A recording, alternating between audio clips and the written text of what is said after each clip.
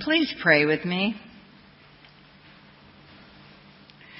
Father God, as we continue our walk toward the manger, we ask that you will speak to us in dreams and visions and words deep into our hearts. Let us see you in deeper and life-changing conviction. Bring us to repentance, especially as we face our own disobedience. Bring us even to tears as we draw closer to the miracle of the Incarnation. In your name, amen. Please be seated.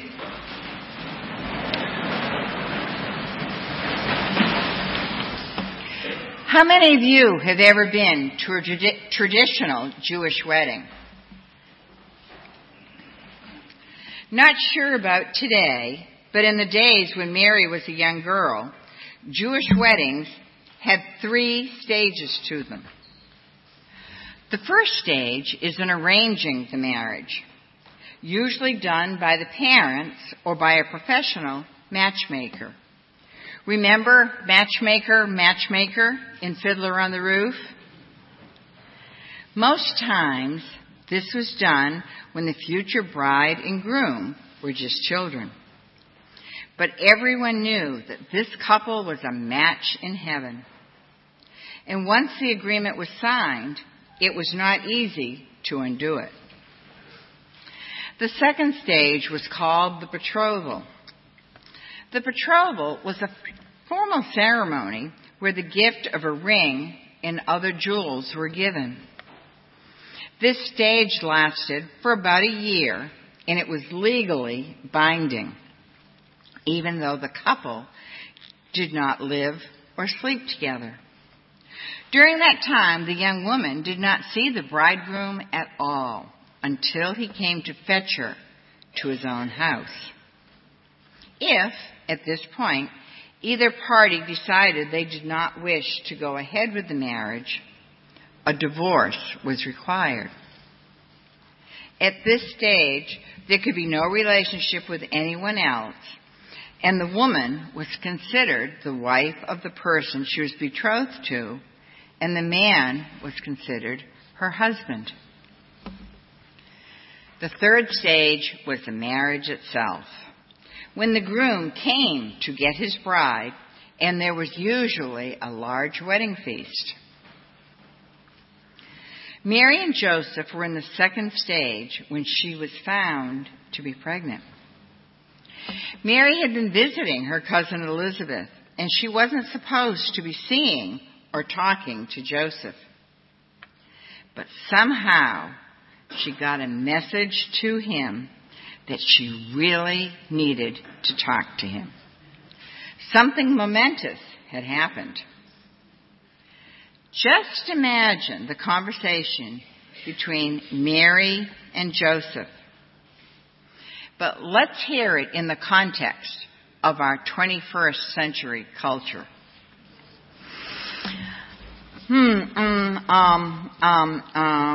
Joseph, there's something I've been meaning to tell you, Joe. It might be kind of hard to believe. It sure shocked me. I was speechless. But, here goes. It's really hard to believe. You see, a couple of months ago, I was in my family's house. Oh, yikes. Concern for Mary was all over Joseph's face. Mary, what are you trying to tell me? Come on, it can't be that bad. Mary looked at her betrothed for a minute, and then she blurted out, "An angel appeared to me and said I was going to have a baby." And you know how the prophets keep telling us that the Messiah is coming soon and that he will be born of a virgin? Well, the angel told me that God is the father of the baby, of our baby. I really don't understand exactly how it happened, but the angel told me I was going to get pregnant by the Holy Spirit. See, she says, patting her already bulging tummy. Now, obviously, Joseph is shocked. Mary has had a while to get used to the idea, but it is still pretty surreal to her. Just imagine what is going on in his head as well as in his gut. He had made a commitment to Mary, and he had trusted that she was a virgin. But pregnant by the Holy Spirit? What's that all about? That was a bit far-fetched. I wonder if the words from Isaiah made its way into his head. The young woman is with child and shall bear a son, and shall name him Emmanuel. Joe's immediate response was to flee from the bizarre utterances of his betrothed. How could he get out of this mess? Oh, he did care about Mary. And he obviously didn't want her stoned to death or disgraced. And as he was rushing away from her, I expect a plan formed in his mind. He would quietly divorce her. No one could blame him. Maybe she could go back to her cousins until the baby was born. Maybe someone would take pity on her and take her in. But not him. He would dismiss her quietly. His mind was going a mile a minute.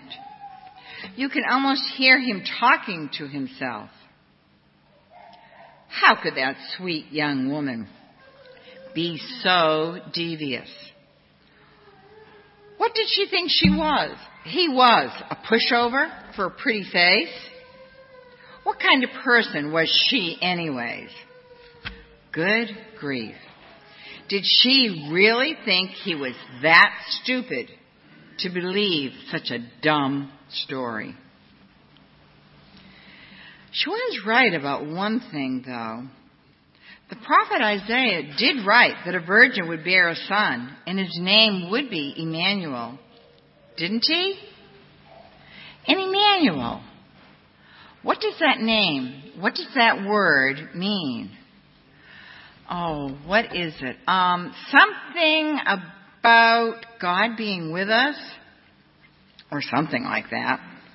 Sure doesn't sound to me that this has anything to do with God. Mary obviously made a really bad choice. And then she concocted this story about the angel. Oh, I don't know. God, my life was all planned. It was just beginning. In a few months, Mary and I would have gotten married. And now this. Whatever is that girl thinking? What a strange story she came up with. All through the evening meal, Joe was quiet, off in his own world, sad at times and angry at other times. Sleep was hard to come by that night as he kept tossing and turning and seeing the sweet, trusting face of his betrothed in front of him. His mind was reeling. She really thought I'd bought her story. Oh, God, what do I do? How do I dismiss her from this betrothal quietly? Everyone will know, and then she faces being stoned to death. And slowly but surely, sleep finally came to the tortured young man. Have you ever found yourself in a situation that you didn't know what to do and you were tormented over your own choices? Maybe when you were younger, you were really attracted to someone, but they didn't share your values or your faith. Everyone thought you were perfect for each other, but something just wasn't right. Your every waking moment was taken up with a decision of what to do. You sought advice, but no two suggestions were the same. What to do? Whatever you chose, it not only could, but probably would change the course of your life. I am sure we can all think of bad choices that we have made, with how we spend our money, what we decided to do with our lives, what schools we went to, where we decided to spend our retirement years. The list can go on and on. Sometimes I think we have way too many choices available to us. But what if we followed God's leading on all of our choices? Many of you have met and most certainly have heard of Betsy Hake, one of the missionaries St. Luke supports in Tegucigalpa, Honduras. In fact, we have a team going to Jericho Ministries in Tegucigalpa in January. I have learned much from Betsy as far as waiting for God as I seek His counsel on the decisions I need to make. Betsy will not make a decision until she gets clear leading from the Lord. Well, we say, I said, what if we don't hear from the Lord? What then? Betsy would tell us, and the confirmation is in Scripture, in that situation, do nothing. Nothing until you are clear about what God is telling you or leading you to do. Now, for the past several years, I have been looking for someone to take my place as the International Director of Partner Care for Global Teams, the mission organization I have been working with for close to 15 years. Just a little side note, when I started working with GT, there were 11 missionaries worldwide. Now, 15 years later, there are over 500.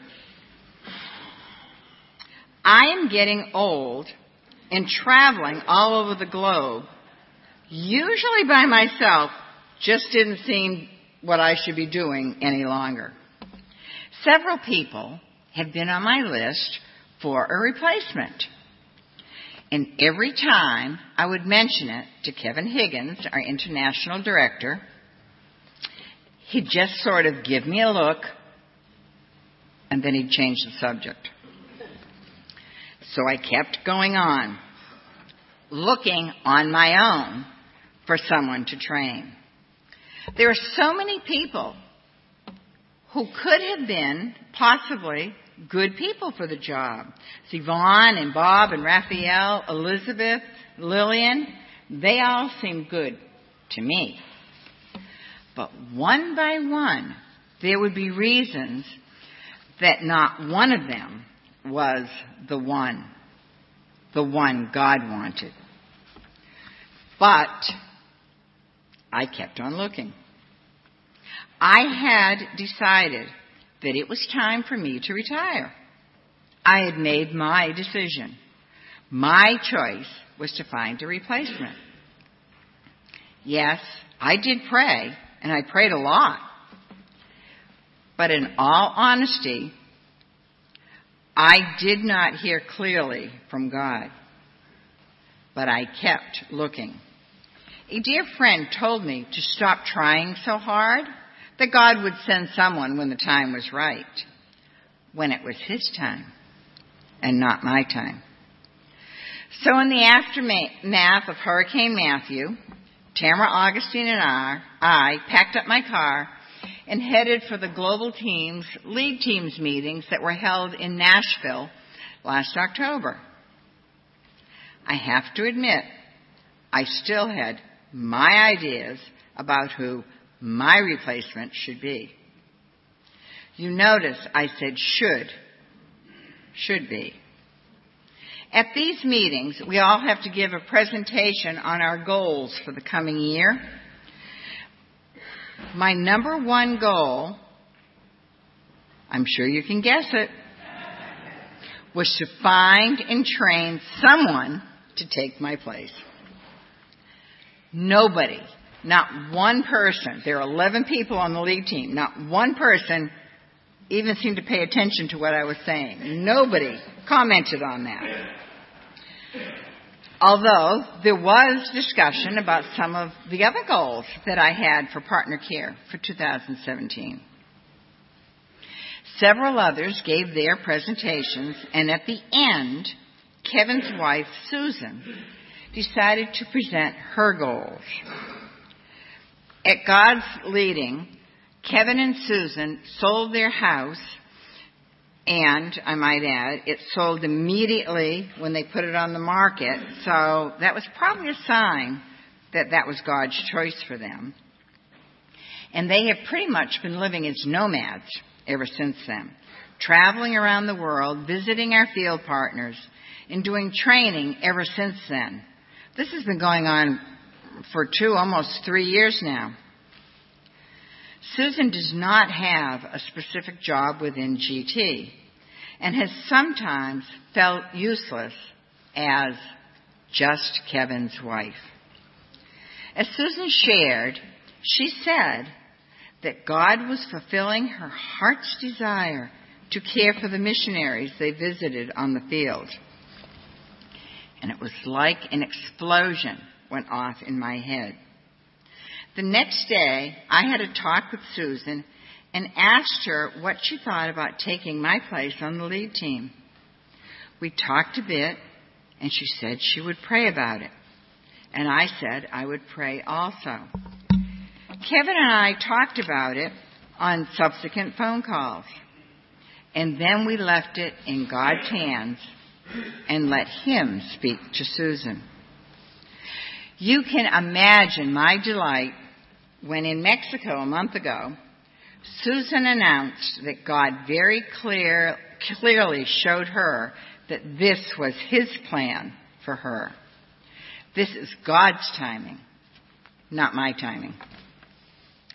And I had known deep in my heart that none of these others were the ones God wanted leading Partner Care. But nevertheless, I have been busy trying to make it happen my way.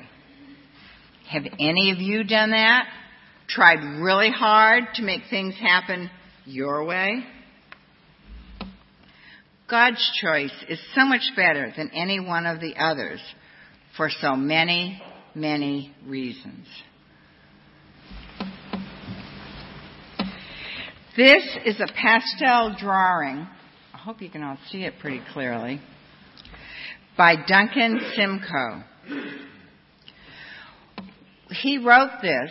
He drew this. This is a picture of his wife. And if you can see, she has a cat in her arms, and the lily is like it's shining down light on her forehead.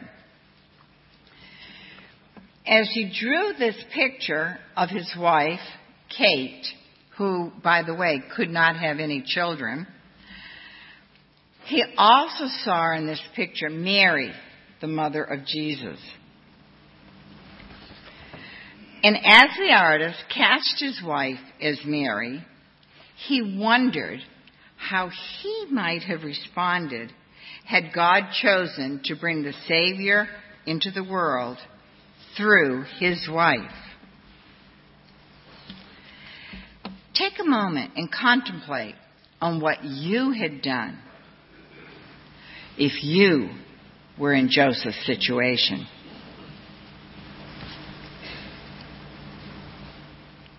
So back to Joseph and the choice he had to make. What to do with Mary. In his mind, he was pretty convinced that he still couldn't marry her. They would have to divorce her.